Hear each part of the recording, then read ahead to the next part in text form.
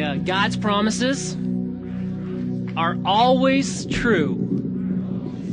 Let's say that again. God's promises are always true. Amen to that. Let me pray. God, thank you. We can trust you. We can trust your word. We can trust your promises. We can trust your truth because of your character. You are a trustworthy person. Thank you for what you've promised. Thank you for what you have given us. Thank you for this time where we can open up your word, dive into your scripture, your truths, your promises.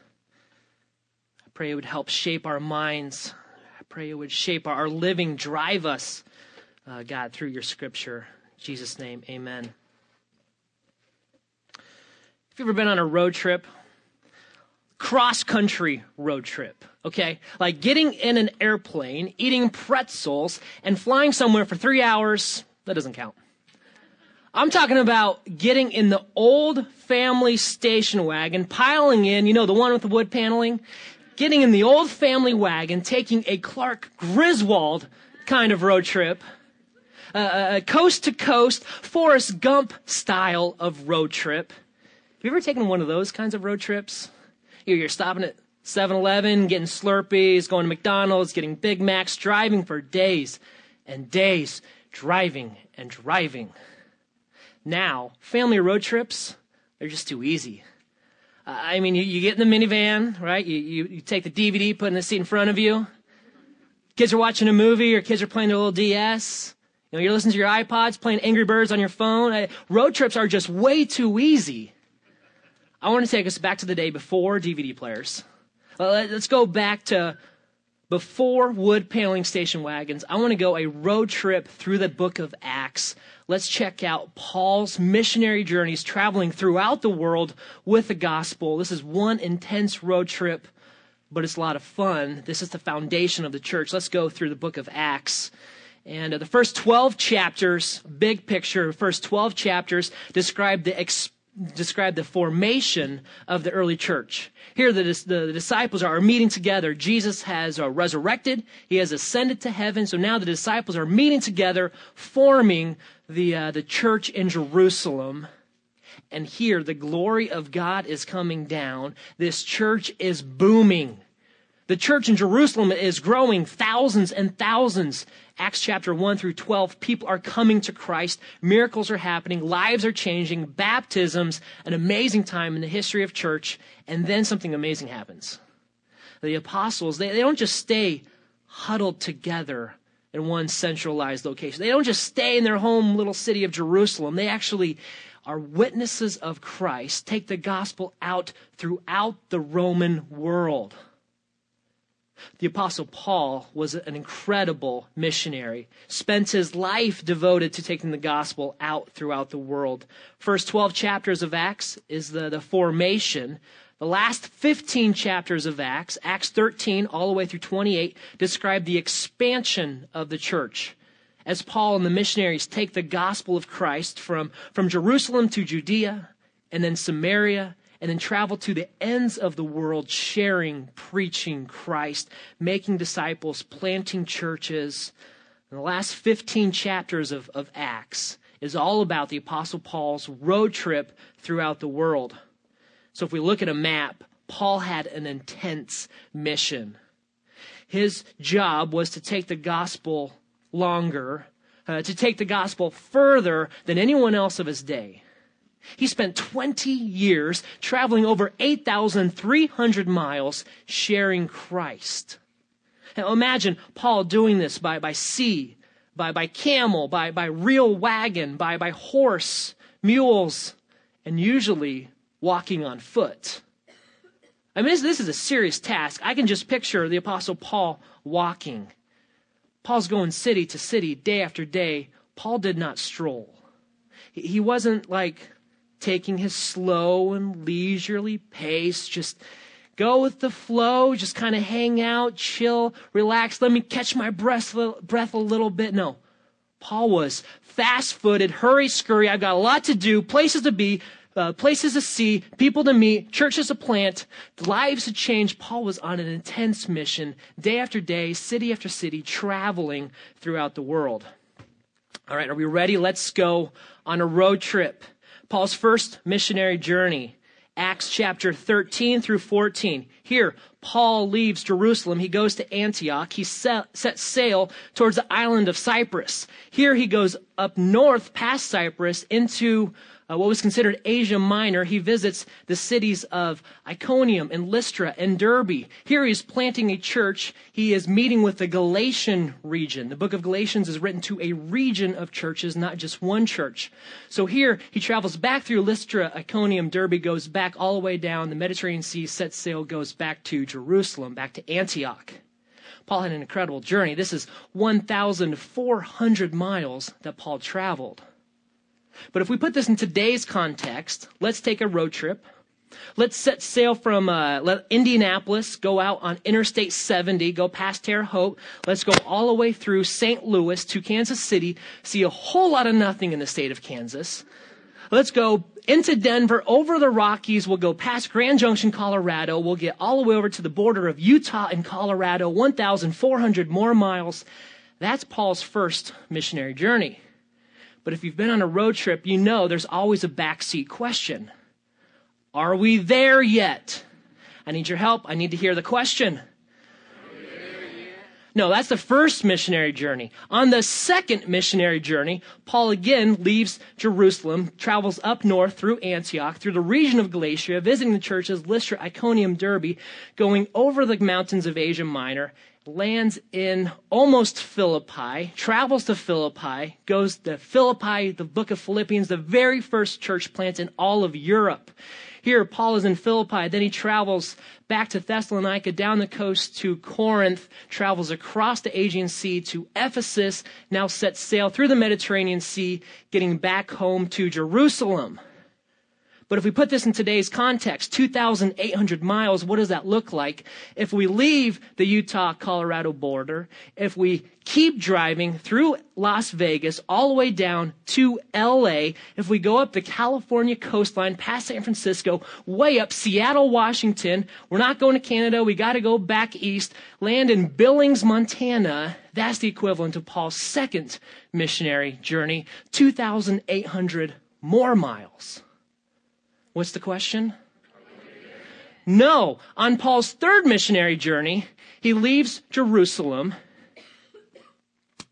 He actually goes up to Antioch, goes again through Lystra, Iconium, Derbe, through the region of Galatia for the third time, goes over to Ephesus, sets sail, goes up to Philippi, it's the second time, the book of Philippians. Then he goes to Thessalonica, all the way down to Corinth, back to Ephesus, setting sail all the way home to Jerusalem. To put this in context again, we leave Billings, Montana. We travel back through the Black Hills of South Dakota, all the way through Chicago, keep going, past Indianapolis, through Atlanta. We land at the south tip beach of southern Miami. Finally, after traveling 2,700 miles, no, Paul had 3 missionary journeys, but the last 2 years of his life, he spent traveling, Acts chapter 27, 28. He was imprisoned in Jerusalem and set to stand trial in Rome. So here, Paul has to travel from Jerusalem all the way over to the capital city, Rome. Well, in the middle, as he's traveling, he is caught in a storm. He is shipwrecked. He spends a night and a day floating at sea, finally arriving on the island of Malta, being washed up on the shore. He's then taken up north, finally to Italy. Finally, he gets to Rome. Last 2 years, he spends his life there under house arrest. Paul travels another 1,300 miles. What's this mean for us today? We leave South Beach, Miami. We travel up to Myrtle Beach, and then we head back towards Cincinnati. Finally, we get home to Indianapolis. We are there. After traveling 8,300 miles, after taking a figure 8 through the entire United States, from Indianapolis to LA, to Seattle, Washington, South Beach, Miami, finally, we are there. Now imagine Paul doing this on rickety old ships, on stubborn mules climbing over mountains. Imagine him walking for days and days, walking through rivers, walking that afternoon in wet clothes, sleeping under the stars. I can't imagine a cross-country camel trip would be very comfortable. Imagine Paul spending 20 years of his life traveling throughout the world, doing all of that, preaching the gospel, sharing Christ, city after city, person after person, as one intense journey. Paul did this clearly. We read in 2 Corinthians, says, 3 times I was shipwrecked. A night and a day I was adrift at sea. On frequent journeys, that's an understatement, on frequent journeys, in danger from rivers, danger from robbers, danger from my own people, danger from Gentiles, danger in the city, danger in the wilderness, danger at sea, danger from false brothers, danger. In toil and hardship through many sleepless nights, in hunger and thirst, often without food, in cold and exposure, and apart from other things he doesn't even mention, apart from other things, there is the daily pressure of me, of my anxiety for all of the churches. Paul, considering all of that danger, all of those missionary travels, 8,300 miles, all of that, 20 years, in spite of all of that, Paul has the daily concern of planting churches, of healthy, growing, sustaining, multiplying churches. That's what Paul is about. Paul devoted 20 years of his life, gave himself tirelessly to planting churches because that is the way he was taking Christianity, Christ, the gospel, throughout the world. Grab your Bible, open up to Acts chapter 18. We're going to check out the very middle of Paul's road trip. This is the second missionary journey. This is when the gospel, for the very first time, comes to the continent of Europe, here in the city of Philippi. This summer, Pastor Doug's going to be taking us through the book of Philippians, the very first church in Europe. And we're going to be looking today at the introduction of Philippians, all the way back to the very beginning. How did the gospel first come to the Philippians? How was the church started? Acts 16. I'm going to start in verse 11. So setting sail from Troas, we made a direct voyage to Samothrace, and on the following day to Neapolis, verse 12, and from there to Philippi, which is a leading city of the district of Macedonia, and, remember this, a Roman colony. We remained in this city some days, and on the keyword Sabbath day, we went outside to the gate to the riverside, keyword, where we assumed there was a place of prayer. And we sat down and spoke to the women who had come together. One who heard us was a woman named Lydia from the city of Thyatira, 300 miles away, a seller of purple goods who, keyword, was a worshiper of God. This is fascinating. End of verse 14. The Lord opened her heart to pay attention to what was said by Paul.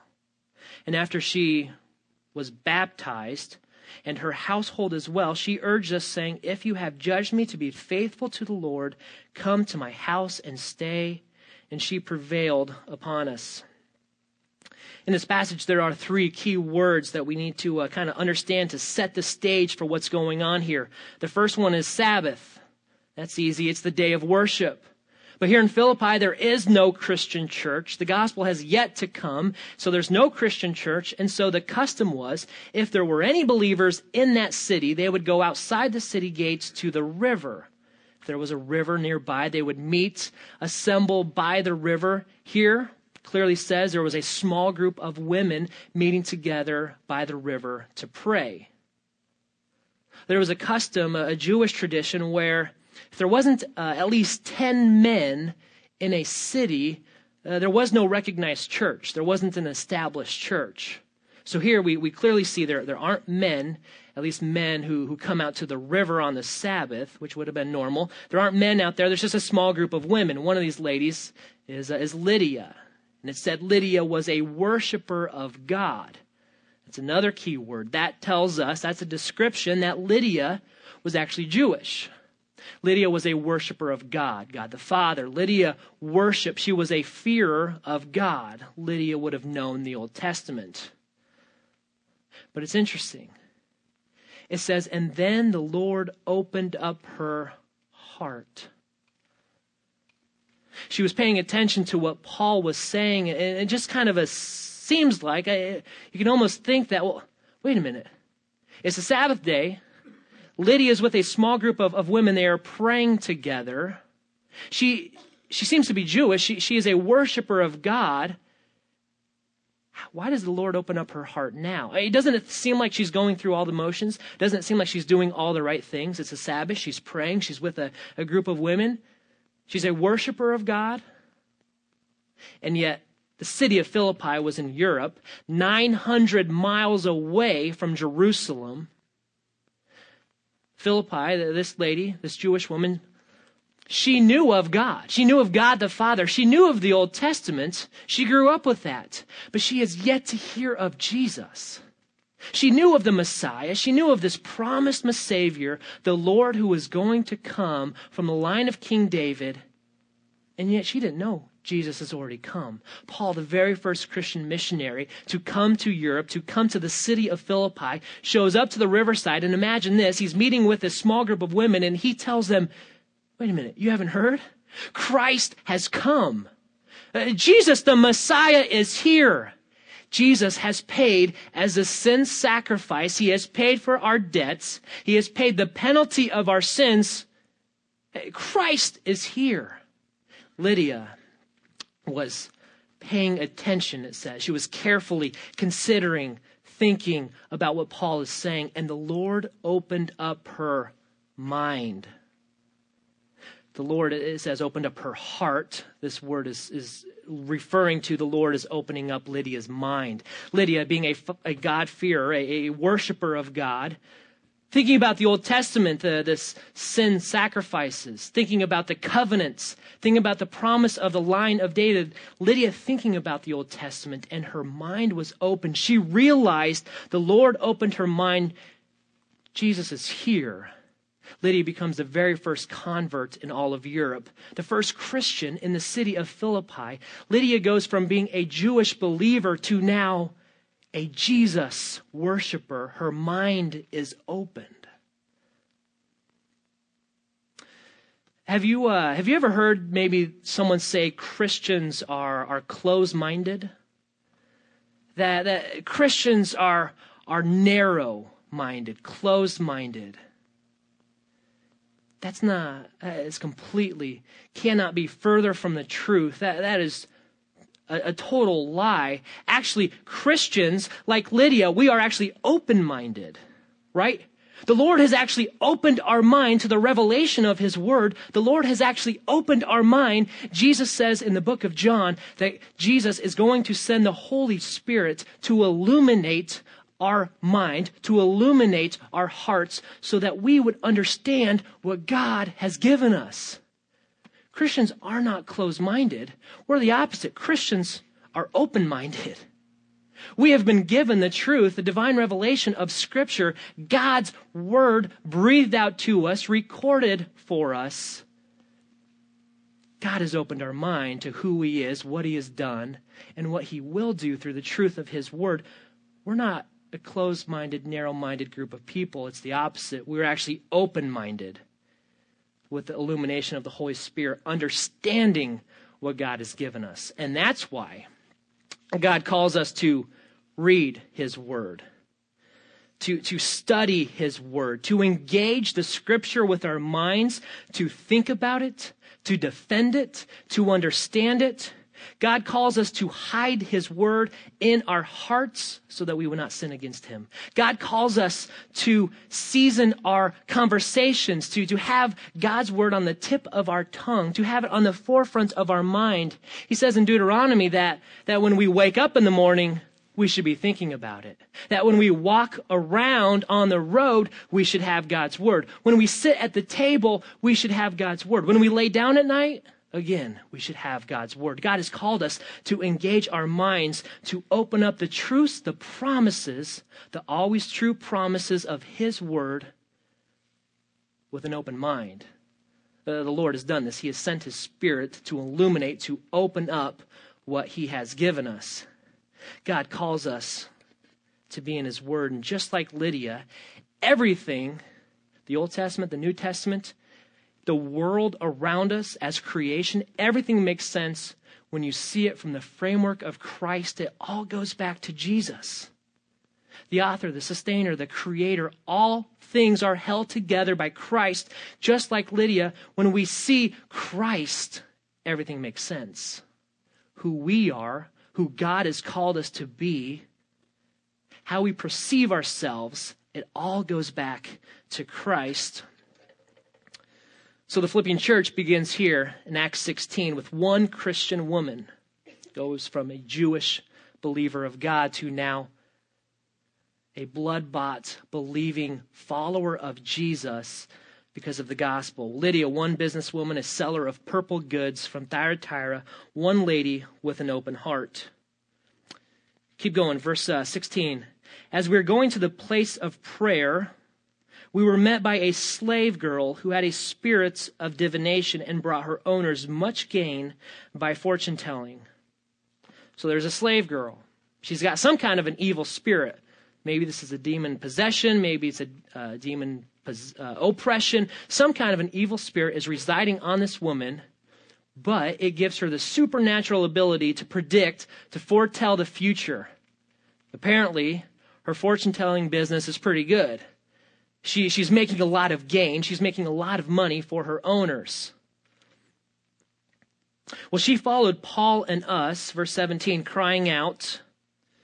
This is a crazy demon-possessed, a woman filled with an evil spirit, crying out, "These men are the servants of the Most High God, who proclaim to you the way of salvation." And she did this for many days. She kept doing this repeatedly for many days. How annoying would that be? This lady following you saying, "These men are the servants of the Most High God, who proclaim to you the way of salvation." These men are the servants of the Most High God who proclaim to you the way of salvation. Having done this for many days, Paul, having become greatly annoyed, turned and said to the Spirit, "I command you in the name of Jesus Christ to come out of her." And it came out of her that very hour. It's not like it took 60 minutes to come out. It came out that very hour. There's actually one word in this text that's a little bit different. It's been deliberately removed from our pages of Scripture. It's a subtle nuance, a slight change. Something has slipped away here. And I think the way we actually view Christianity, the way Paul understood himself and his relationship to God was rooted in this word. Something is a little bit different. Let me repeat this verse, reinserting this word, verse 17. She followed Paul and us, crying out, "These men are slaves of the Most High God, who proclaim to you the way of salvation." I checked 26 different Bible translations. Did you even know there's that many translations? I checked 26 different Bible translations. Only one translation had the word slave of the Most High God. Every other translation said servant, or maybe said bondservant, or like the Message said worker. Does anybody have a Holman Christian Standard Bible? We had one in the first service. Does anybody have that? Raise your hand. Any have a Holman Christian Standard Bible? Turn it over, look. No. It's an obscure translation that nobody has. One person from Harvest has. But all the other translations, the other 25 translations, they all say servant. A bondservant, like the New American Standard Version says a bondservant, but there's a difference between being a servant and being a slave.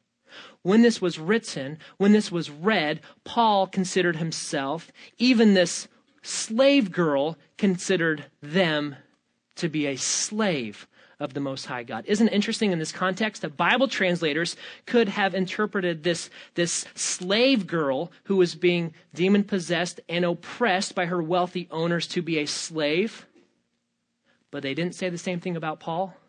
They didn't title him as a slave, even though that is what he considered himself to be. Paul did not think of himself as a Christian. Paul thought of himself as a slave to God. We've completely lost this. The Bible, there's a whole metaphor describing our relationship to the Lord. It says that we are no longer our own. We have been bought with a price. We have been ransomed. We have been redeemed. You cannot serve two masters. Well done, my good and faithful slave. The most common way the Bible actually refers to us is not Christians. It's slaves. And that is so foreign to how we view ourselves. That is so out of this world of how we think of our relationship to the Lord.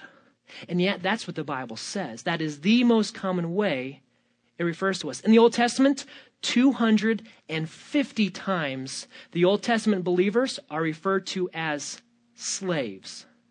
The New Testament, 124 times believers are referred to slaves. So on occurrences alone, we're talking about 374 times believers are referred to as slaves, and we're labeled Christians 3. Twice in Acts, once in Peter. 3 times we're called Christians. 374 times we are called slaves. And yet this is just so foreign to us. This is not how we view ourselves. It's a little bit uncomfortable, isn't it? We just don't think like this. We have a whole history of what we think slavery is like.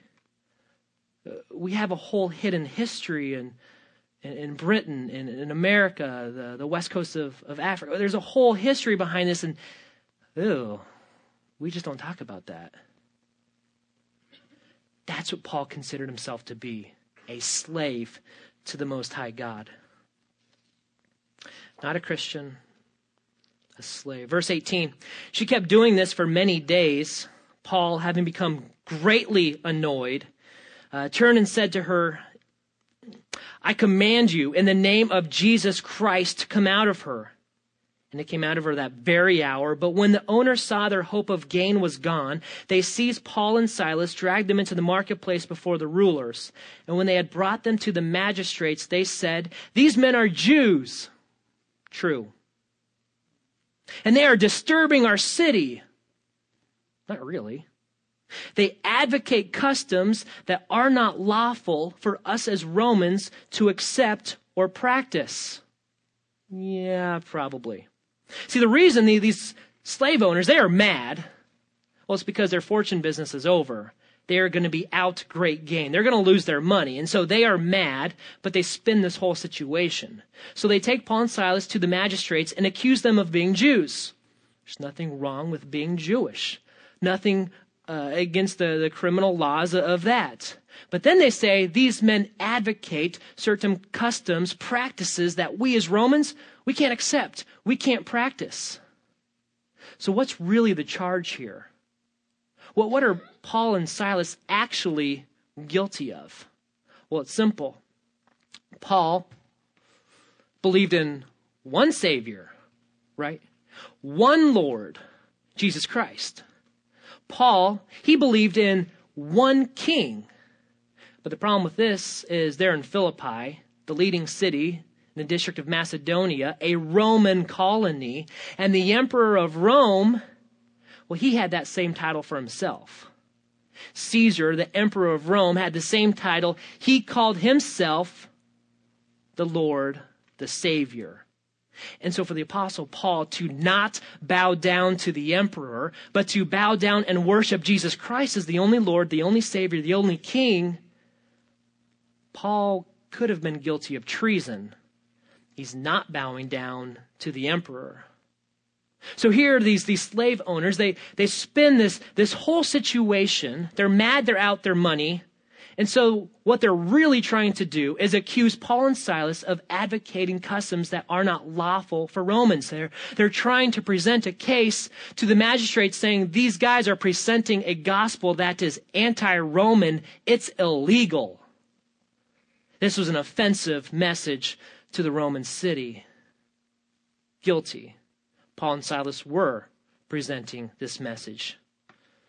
So verse 22, the crowd joined in attacking them.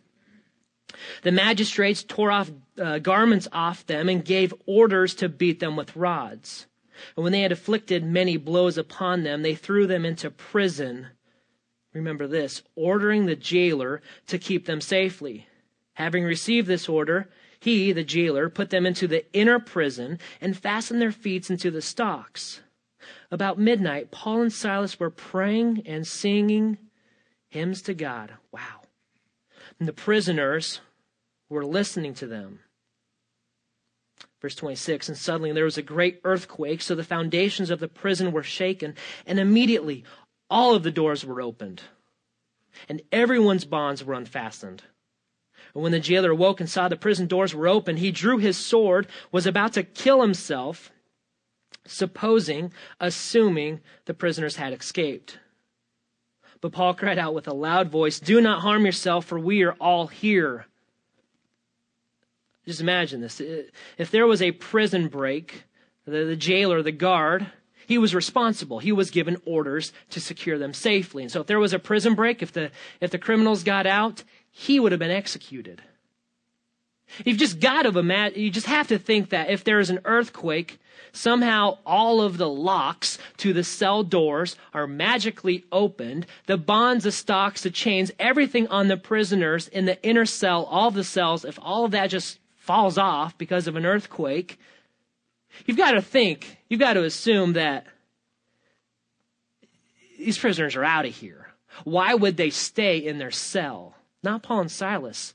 The other guys, the guys who were actually probably guilty of whatever thing that they were in for jail for. But they're all there, all sitting, all listening, Paul and Silas singing hymns. You just put yourself in a situation, just see what's going on. And here there's this suicidal jailer runs back into the cell. It's dark. He can't see the people. He's got to think they're all gone. There's open doors. Pulls his sword out. He's about to kill himself. And Paul's like, hey, we're still here. We're still here. We're still worshiping. We haven't left. Verse 29. The jailer called for lights and rushed in. Trembling with fear, he fell down before Paul and Silas. He brought them out and said, "Sirs, what must I do to be saved?" And they said, "Believe in the Lord Jesus, and you will be saved, you and your household." 32. And they spoke the word of the Lord to him and to all who were in his house. And he took them the same hour of the night and washed their wounds, and he was baptized at once, he and all his family. And he brought them up into his house and set food before him, and he rejoiced along with his entire household that he had believed in God. What a great story. It's the middle of the night. God is at work in this prison cell. What would you do if somebody came up to you and said, "What must I do to be saved?" For me, there's two things in verse 32. It says, "Speak the word of the Lord." Or maybe for you, you're considering that question. Really, what must you do? What must I do to be saved? Read the word of the Lord. He says, what must I do to be saved? Now, I'm all about sharing Christ in a very clear, a very concise way, a childlike faith, a simple way. And yet, I think we kind of tend to be too much of a casual Christian. And it's all about just reciting the ABCs of the gospel. You know, all you've got to do to be saved is accept you are a sinner, A. And B, believe Jesus died on the cross. And C, confess Jesus is your Lord. And that's a part of it. That's what Paul says here, believe and you will be saved. That is certainly a part of it, accept, believe, and confess. And yet that's not the end-all, be-all. That is the proper response. That is the answer to that question. But that doesn't explain the ongoing life of what it means to follow Christ. Coming to Christ, repenting, coming to Christ is a completely new change of thinking, of living, of reorienting our entire life, our passions, our perspective, our purpose. Everything becomes different. The gospel is so much more than just kind of changing a few things around and adding Jesus to a part of your day. No, the gospel requires us to reorient, to reposition our entire selves before Christ. The gospel requires total surrender, total devotion. And so to share Christ with somebody, we need to share the word of the Lord. We need to speak the word of the Lord. We need to read the word of the Lord. And this is the whole counsel of Scripture, not just a couple easy-to-believe verses, but camping out on key truths of Scripture from creation through the Exodus of when God calls his people slaves out of Egypt, working through sin sacrifices and all of that. What is that even about? Of working through the Gospels, the life, the ministry, the death, the resurrection of Jesus, seeing the truths unfold in all of Scripture, opening up our minds to all of God's Word, studying it, understanding it, working through it. It's so much more than just the ABCs to believe. We need to pray the Spirit would illuminate us, would open up our minds to the truths of his Word. And second thing, verse 32 says that Paul and Silas, they spoke the word of the Lord to the jailer and to all who were in his household. And what if we did that?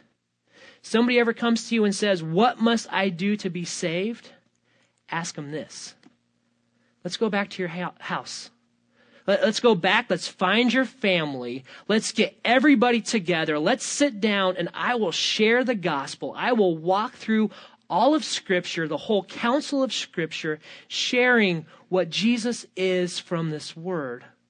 Not just with the person, not just with the individual, but the whole family. That would be an amazing shift in bringing lives to Christ, not just an individual, personal, but a family event of sharing the truth of his word. Verse 35. But when it was day, the magistrate sent the police saying, "Let those men go." And the jailer reported these words to Paul, saying, "The magistrates have sent to let you go. Therefore, come out now and go in peace." But Paul said to them, "They have beaten us publicly, uncondemned men who are Roman citizens, and they have thrown us into prison, and now? Do they now throw us out secretly? No, let them come themselves and take us out." The police reported these words to the magistrates, and they were afraid when they heard that they were Roman citizens. So they came and apologized to them. And they took them out and asked them to leave the city. This is huge for the launch of the Philippian church. Paul had one humble priority. Paul's mission was taking the gospel to the world. He did this by planting churches just like Philippians. But he knew the trouble that he had just stirred up by not bowing down to Caesar, but bowing down to Christ. Christ is the Lord and the Savior. Paul knew this trouble he had just stirred up had made the gospel essentially illegal, anti-Roman. Paul knew if he would just secretly slip out, if he would just leave the city now, this church would have no chance. This church would have no chance of surviving. There's just a couple families from Lydia and the jailer. If Paul secretly leaves now, the whole reputation of the church was founded on a missionary pastor who was a criminal. That's not going anywhere. So here, Paul one humble priority, he allowed himself to be beaten by rods in the marketplace, to be sentenced to a night in prison, and he was never given the right to defend himself. He was never given a trial. He was never given a right to explain who he is, what's going on. And now there's a knock on the door. They want to quietly release him. And Paul's like, no, I am a Roman citizen. You have just illegally beat me. You have just illegally imprisoned me. And now you want me to just walk out on my own secretly? Get out of here. No, I know my rights as a Roman citizen. I have the right to a trial. I have a right to defend myself. I have a right that you have not allowed. You have illegally punished me. I'm not leaving until you walk out with me in front of the whole city, proving my innocence, helping this church plant. Paul had one priority, not his comfort, not his own agenda, but helping this church getting off on the right foot so we could spread the gospel throughout this city. And I'm sure the magistrates, the officials, the authority, I'm sure they weren't supportive of the Philippian church, but at least now they were going to be tolerant of it. There would be a little measure of grace, a little bit of favor, because this church has a huge story of how it happened in the beginning, of how it started. Verse 40, so they went out of the prison and visited Lydia. And when they seen the brothers, they encouraged them and departed. Turn over to the book of Philippians. We're going to check out the first two verses here.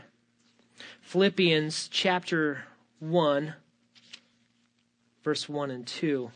From this church plant, Philippians becomes Paul, his favorite church of all of his missionary journeys. From the New Testament, the Philippians, we see their love, we see their friendship. They were a generous church, a supporting church, a church that gave to Paul, helping him in his missionary journeys, partnering with Paul in an incredible way, taking the gospel to the world.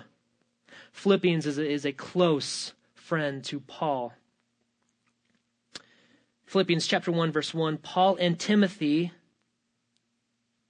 servants of Christ Jesus. Wait a minute. I know my Bible says servants. What do you think it says? Slaves. If you have a Bible, maybe look down. You might see a little funny number there. Look down. See if you have any footnotes at the bottom of your Bible, in the middle of your Bible. Does it say slave? Some do. Paul and Timothy, slaves of Christ Jesus. Usually, Paul titles himself as an apostle.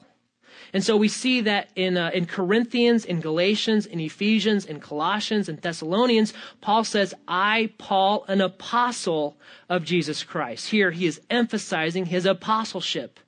He's emphasizing his authority. He's saying, hey, you better listen up to what I have to say. I am an apostle.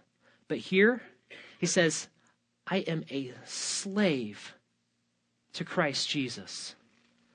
His title is the complete opposite. It's not apostleship, it's a slave. We need to be careful we don't read our own experiences in American history back into the text. And actually, American and British scholars and Bible translators, interpreters have changed this because of that. And I can understand why they don't want a new Christian to be reading through the Bible and see all these slave terms. That's offensive. To see all these slave words, associate the negative stigma of slavery with us, makes sense. I can see that. I understand. I get why this word is written different. But this word means slave. The word doulos means slave, not servant, not bondservant, not worker like the Message. It means slave. That's what Paul considered himself to be. That's what he titled himself. And this is just so foreign to us. This is so against our nature of who we view ourselves to be before Christ. The word doulos appears 124 times in the New Testament. Only one time it's actually translated correctly as slave. The others, servant. But what's crazy is there's actually 6 words that mean servant, and doulos is not one of them. Doulos means slave. Paul is a slave to Christ. There's a difference. A servant is hired. A slave is owned. Slaves have no freedom, no choice in who they work for. They are bought, they are property, they are a possession. Slaves don't have rights, no privileges. And the Bible uses this metaphor as being a slave to Christ more than anything else to describe our relationship to the Lord. We are ransomed, redeemed, bought, we are owned, we are purchased by his blood. Christ is not just calling us to following him and becoming a disciple after him and being committed to him. Christ is calling us to total surrender, absolute devotion. Being a slave, I'm not trying to make it easy, but it was actually very simple. You only had to do one thing: please your master. It all went back to that. Obedience, it wasn't a choice, it was actually required. And this is why this metaphor fits. God wants our total devotion, every ounce of our being. God wants our complete surrender to live for him, die to ourselves. The gospel is not just, hey, let's just go hang out with Jesus. The gospel is a decision to allow Jesus Christ to pay the penalty of our sin, to die for us on our behalf, paying our debts. By his blood we were purchased, and that means he owns us. Christ owns us. We're his. We just don't even think like that. We think first of our rights, our privileges, our freedoms, our independence. We think that. Not that we are a property of Christ. Walking down the street of Philippi or Rome, there's no difference really between a slave and a free person. Same work, same responsibilities, same clothes. Slaves could be doctors, they could be teachers, cooks, work in the government. There really was no difference. Everything hinged on one fact: who your master is. And there were cruel, abusive, oppressive masters, but there were also very generous and kind and caring, loving masters. It all came back to who was the identity of your master. That's why this fits. That's why this works. That's why Paul says we are a slave of Christ, because Christ is our master. And if we view Christ as our master, we actually can achieve a better life. There is actually more honor and respect within society, more of a position of status, because Christ, we are in the company of the King. That is our greatest benefit, our greatest honor. That is our blessing. Our whole life's work is devoted to pleasing our master. He owns us. He has bought us. And yet this one word, subtly, deliberately, has been stripped away from most of our Bibles. And it's so lost in our conscience of how we view our relationship to the Lord. We like to think of ourselves as sons of God, and the Bible says that. But there's more to it. Paul writes in Romans that we were once slaves to sin, but now in Christ we are slaves to righteousness. Galatians, he writes, we're no longer slaves, period. We are now sons, being adopted as God's sons. But that's kind of only one side of the coin. We're still slaves. Yes, we're sons, God's children, but we're still slaves. God calls us to pleasing him, life's obedience, our entire work devoted to him, surrendering to him. It's all about him. Living for him. That's the metaphor that Paul uses to describe our relationship to the Lord. And yet we just miss that. It makes us feel pretty uncomfortable when we start talking about losing our rights, our own desires, our own passions, our own abilities. When we start talking about that, it's pretty uncomfortable. That's where Paul sees himself. That's where Paul sees us. That's how Paul challenges us to live. Yeah, as the sons of God, but also obedience as the slave of God. Verse 1, Paul and Timothy, slaves of Christ Jesus, to all the saints in Christ Jesus who are at Philippi, with the overseers and deacons, grace to you and peace from God our Father and the Lord Jesus Christ. Let's pray. God, you are challenging our thinking. You are challenging, are confronting the way we view ourselves, the way we have grown up thinking who we are. God, I pray, it's a little bit hard to know how to respond. I pray, God, that you would use this text, this passage, this title, help us to respond to you in a way that pleases you, that's obedient to you. I pray that we would submit and surrender our decisions to you. God, I pray that in our life that we would more than just commit. God, that we would be sold out, that we would be highly devoted. All about you. God, would you do an amazing work in our life where what's no longer even about us? Remove us. God, may we live for you in a new, fresh way because you are the master. The gracious, the compassionate, the forgiving, the kind, the loving, the forbearing, the Lord, the Savior, the King. God, when we begin to view you like that, when we begin to view less of ourselves, God, you're going to do an amazing work in this place.